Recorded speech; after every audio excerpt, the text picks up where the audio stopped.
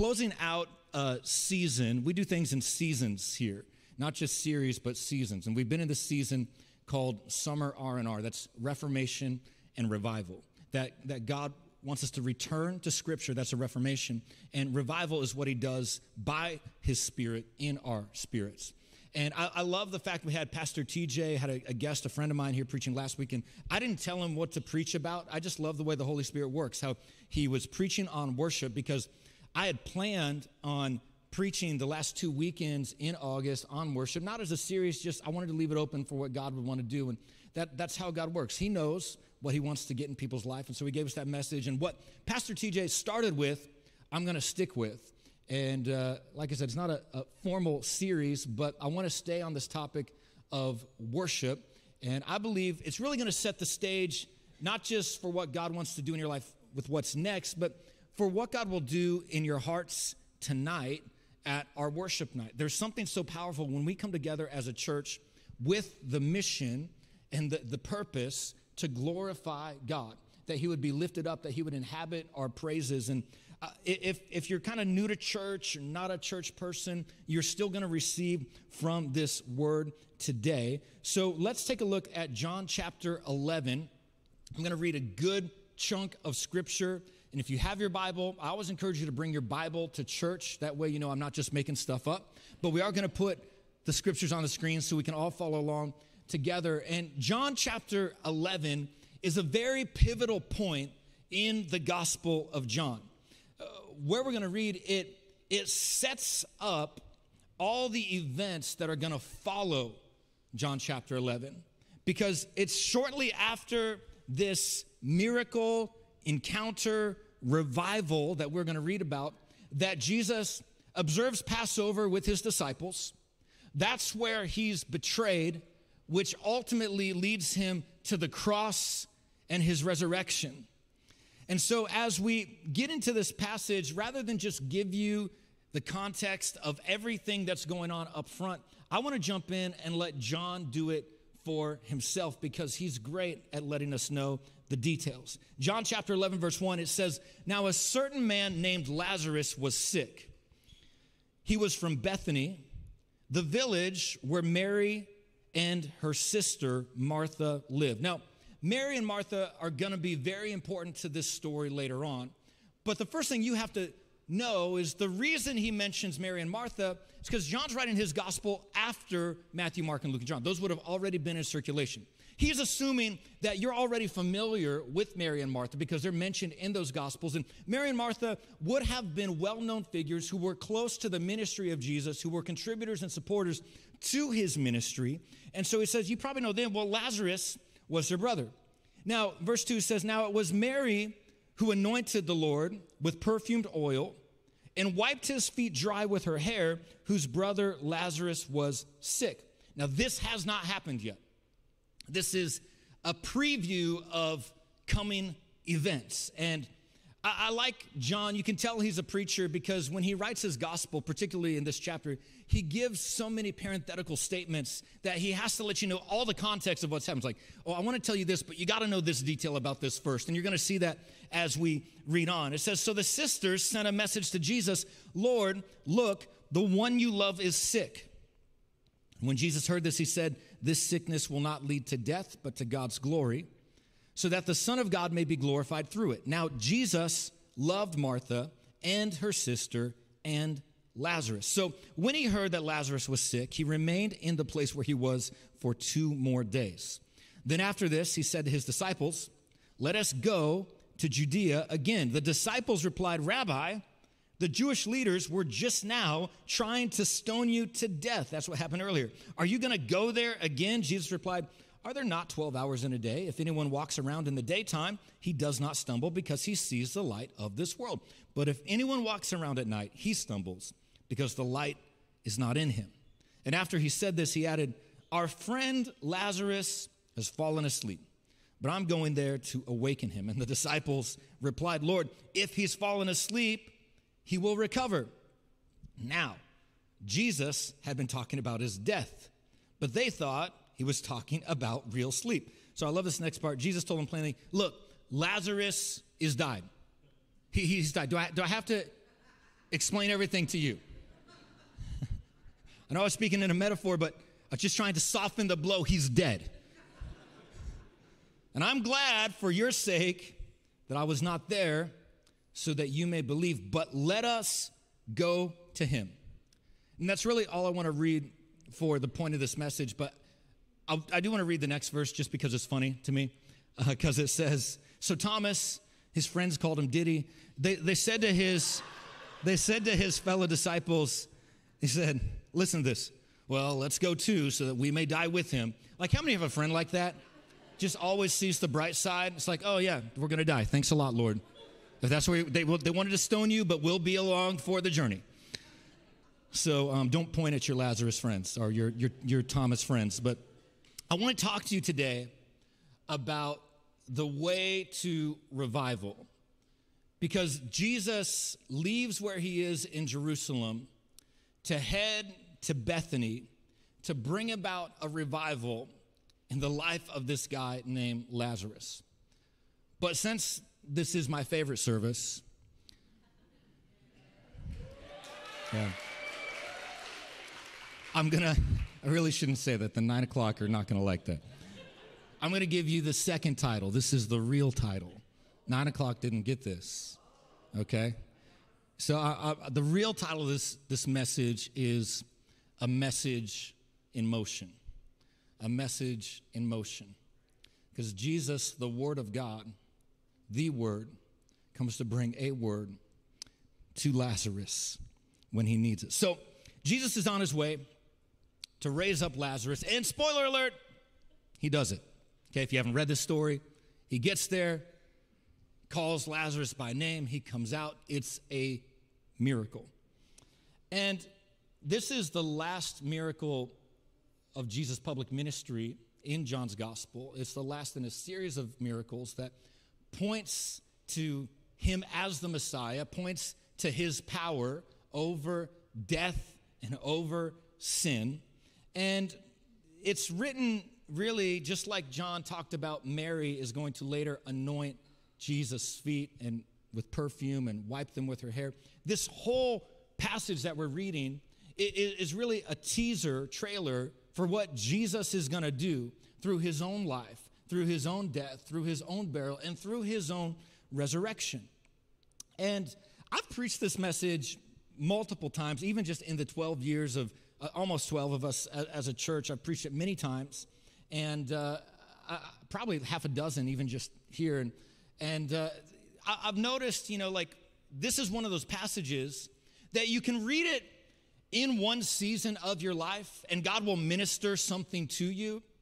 And then you can be in a completely different season of your life, and God will speak something completely different to you because the Word of God is alive and active, and he knows what you need when you need it, and it'll be fresh. And I just noticed, like, this passage has been so famously preached that if you've been around church at all, you've heard this story. Now, we have a lot of people that didn't grow up in church, have not been around church, and even today might be one of your first times in church. I'm so glad you're here. We designed this church with you in mind. But there's also a number of us that grew up in church, and we've heard this story. Like, you can't be around church and not be familiar with it. And it's been so famously preached. There's just certain things that you're always going to hear about whenever you hear the story of Lazarus. Like, one of the main things that you are always going to come away with whenever you read this story is that the God we serve is a miracle worker. I'm just telling you, like, you can't preach about a dead man coming to life without getting to the fact that God is a miracle worker. Okay, now let me help just some of you with that, okay? Because when I say God is a miracle worker, that's your opportunity to say, yes, amen, that's right. So let's try it again. God is a miracle worker.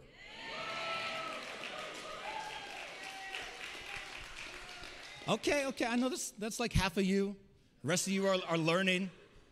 It's okay, we're going to have some fun. The reason I'm pushing on you just a little bit to respond It's because there are many of us in the room that forget that whenever we get into a place like this, there are some people around us that do not have the privilege of your experience and your history with God.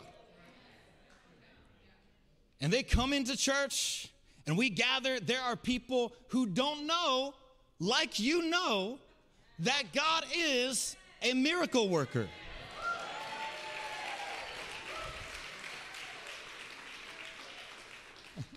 And so when you come into a place like this and someone opens up their mouth and says, God's a miracle worker, you better make sure you're sitting next to somebody who's responding. I don't know if you know this. Scripture says, Psalm 107, let the redeemed of the Lord say so. What that means, if God has been faithful in your life, if he has redeemed your life from the pit, if he has saved your soul, if he has healed your body, if he has met your need, if he has brought you peace,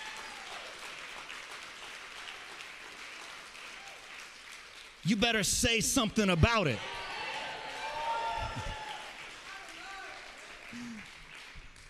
See, we're living in the day where we don't get the pleasure of just playing what I call patty cake church. Nice little church. Got to come to church and sing my songs and check the box that I came to church today kind of church. Because every week we gather, there are some people God is sending to us who need help, who need hope, who are looking for truth, whose backs are up against the wall, who are desperate for a miracle, and God help them if they get to church and they sit next to some tired Christian who forgot that God has been faithful in their life.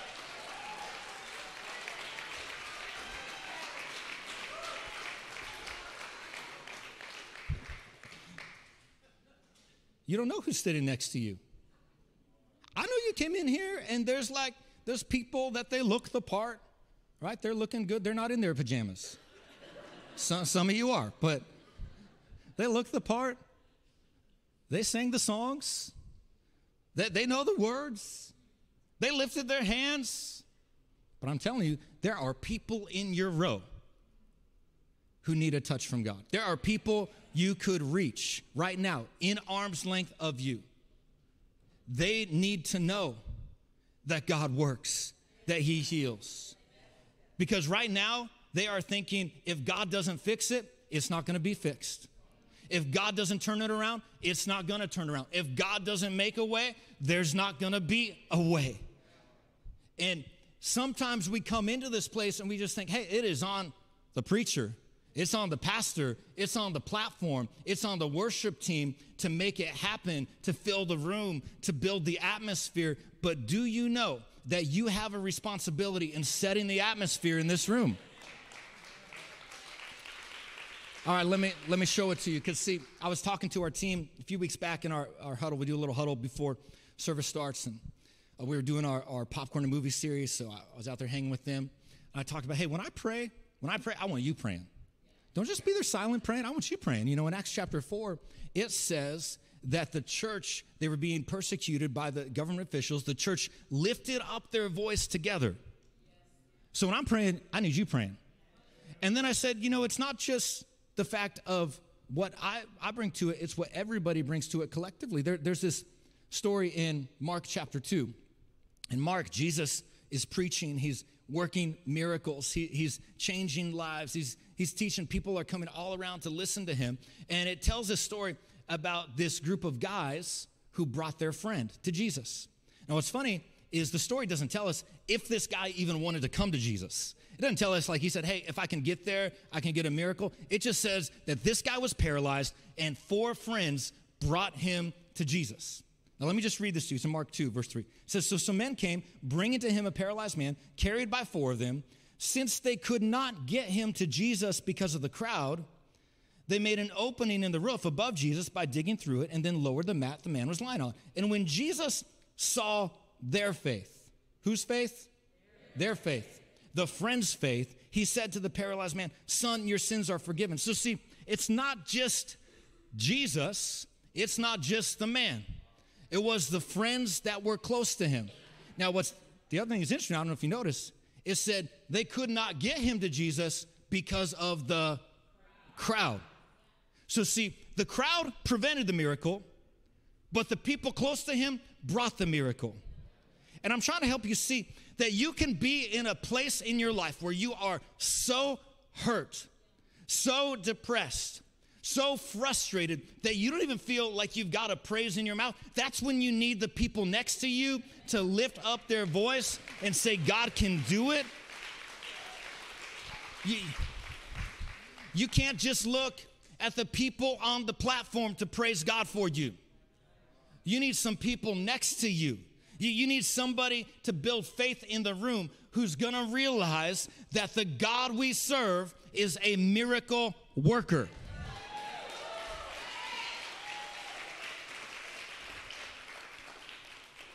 But that's not my message today. It's just one of the things you hear when you read the story of Lazarus. See, when you read the story of Lazarus, you're always going to get this understanding that God has his own timetable. Have you ever noticed that before? I don't know if you saw this when I read it earlier, but the news of Lazarus' sickness didn't speed Jesus up, and the news of his death didn't slow him down. That's because God moves on his own time. And if I'm honest with you, I don't like that part about God. You know, I grew up in churches where they would say things like, God is never late, but he is always on time. I don't know, sometimes it feels late to me. So, sometimes when he finally does show up, I'm like, God, where you been? Have you not heard my prayers? Do you not see my situation? Do you not know what I'm going through right now? But God has his own timetable.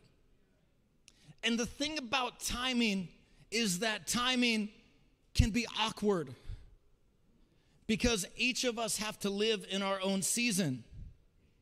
Now, I know, like, we talk about seasons at church. I said we are wrapping up our season, Summer R&R, the end of a season. Next week, we're kicking off a new season. I'm really pumped to share it with you. But like we do a season corporately as a church, where we talk about this is what we're believing God for.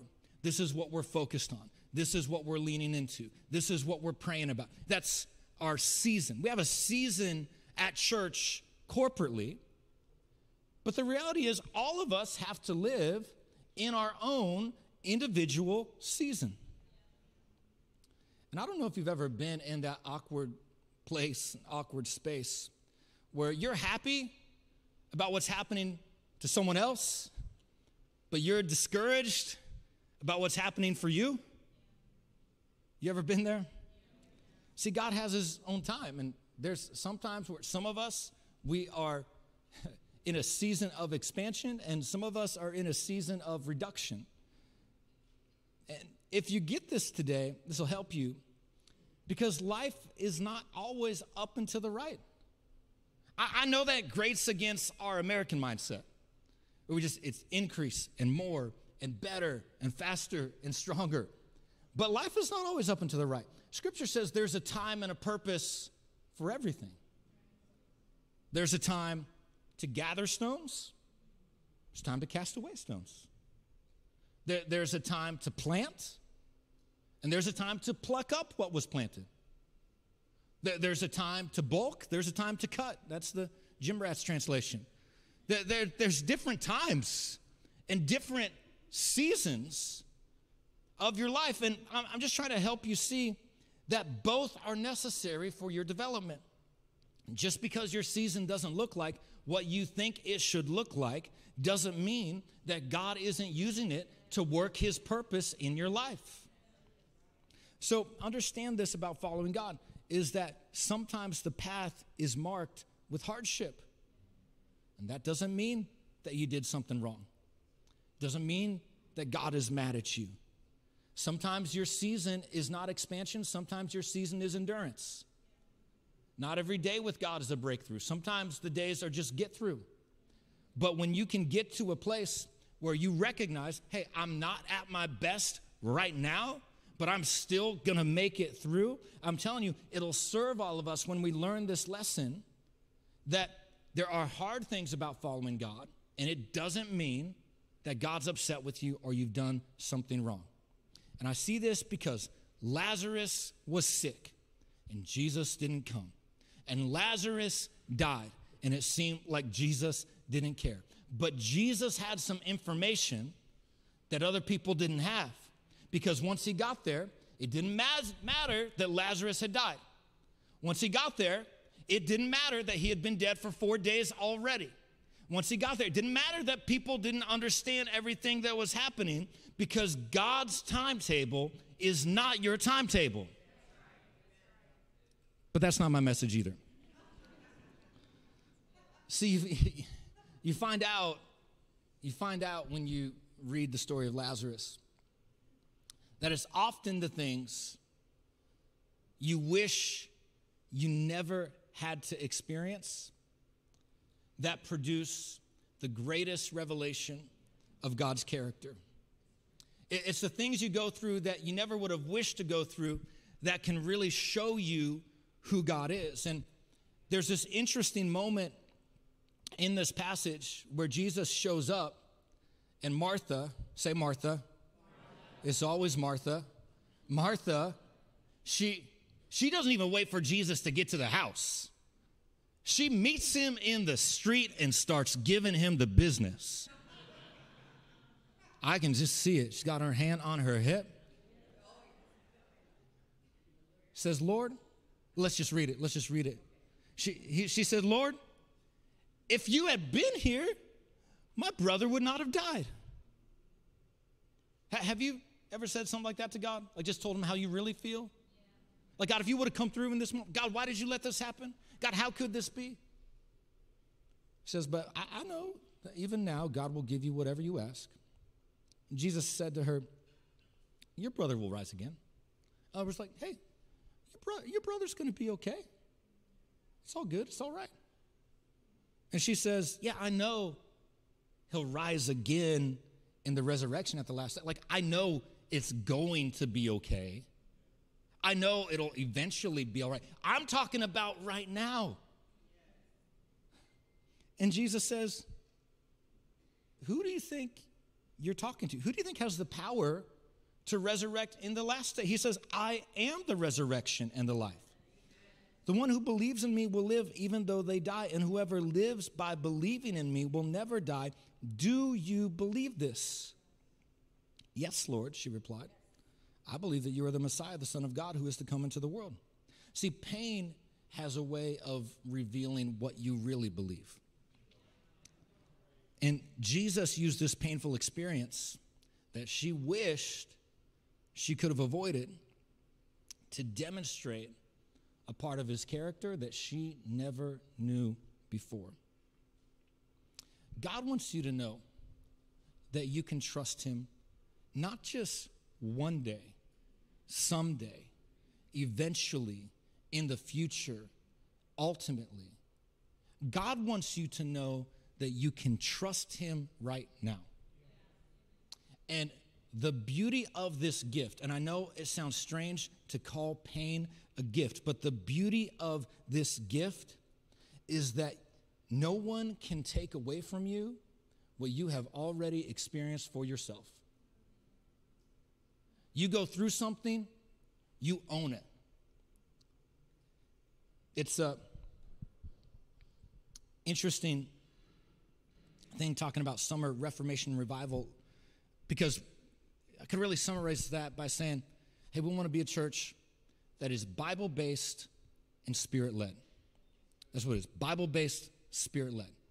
Now, you can't just be Spirit-led, because you need to be anchored in some truth, and God's word is truth.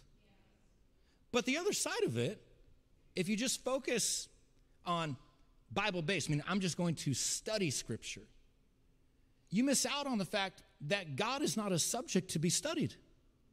He is a person to relate to know, and to experience. I was talking this Friday to a kid, recently moved here, and just getting to know his story, college student. And just, hey, tell me a little bit how you came to faith in Christ, and did you grow up in church? Tell me about your family. He's like, no, I didn't grow up in church at all. Matter of fact, my family, I grew up in an abusive family. I don't really have a relationship with my parents. I was like, well, how'd you come to faith in Christ? Like, well, when I was in high school, somebody invited me to church, and it was through coming to church. I came a few times. But I got to tell you, I know it's kind of weird, but I had this experience with the Holy Spirit. I had never felt love like what I felt in that church. And that's how I gave my life to Christ. I had an experience of love from God. And what I'm trying to help you see is that when you experience the reality of God's faithfulness, when you experience the reality of God's goodness, when you experience the reality of God's love in your life, it doesn't matter what goes on around you. Nobody can talk you out of what you have experienced. The problem is sometimes we don't experience something until something dies in our life. And it could be a dream, it could be a hope, it could be an opportunity, it could just be an expectation.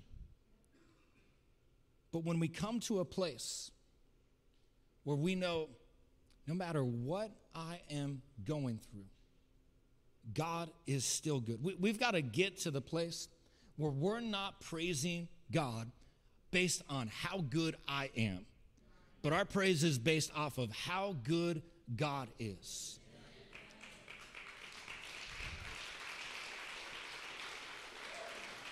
God, you've been too good to me for me to sit here with my arms crossed and act like I don't know how good you are.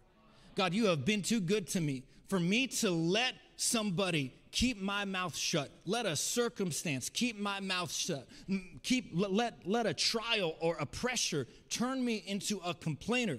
Because it is only after you experience a hardship that you wish you wouldn't have gone through, and you are on the other side of it, and you see how good God is, that you can actually know life might be hard, but God is good.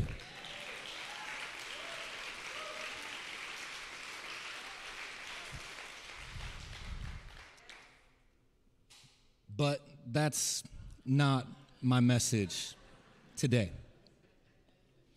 See, for you to understand what I'm talking to you about, you got to understand a few things. The first thing you got to understand is where this passage is placed in Scripture.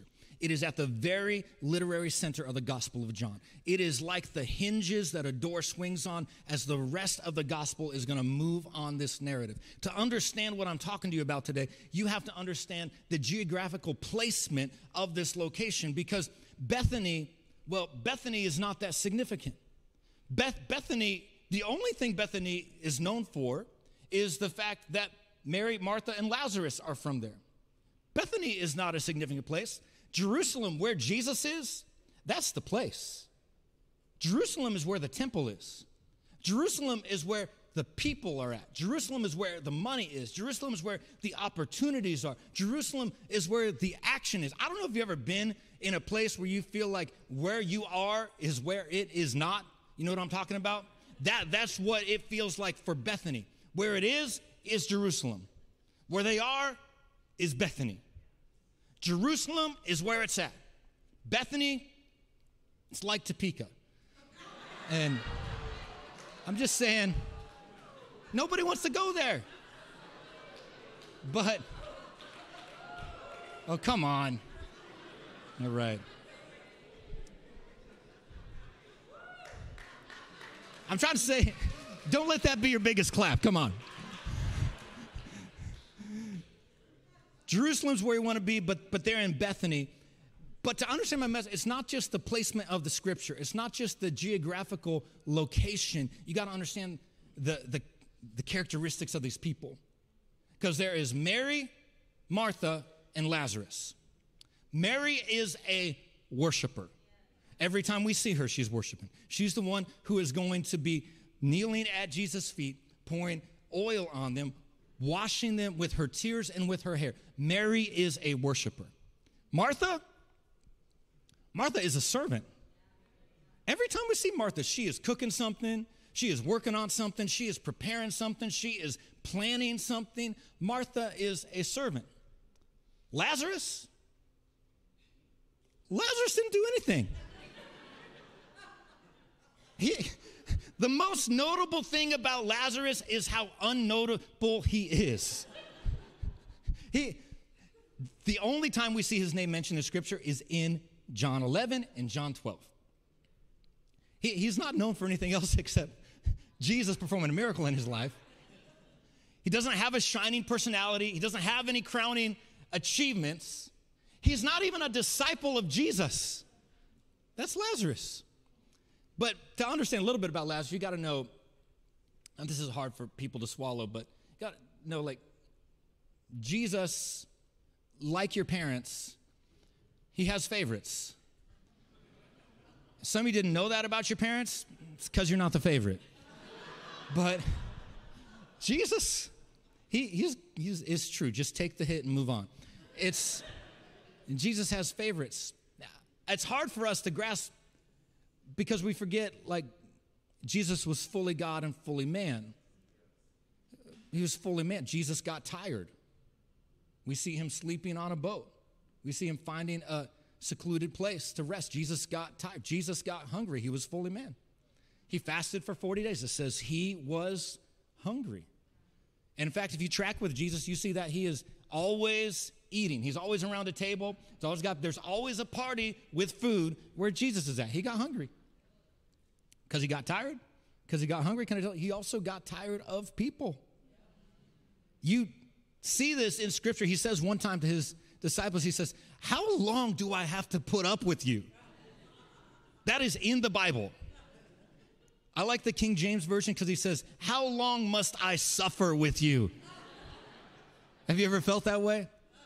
I feel that way about some of you. How long must I suffer with you? I'm not going to point you out. I'm just going to stare at you. Right. But Jesus, he got tired of people. I think this is why he would preach from a boat sometimes.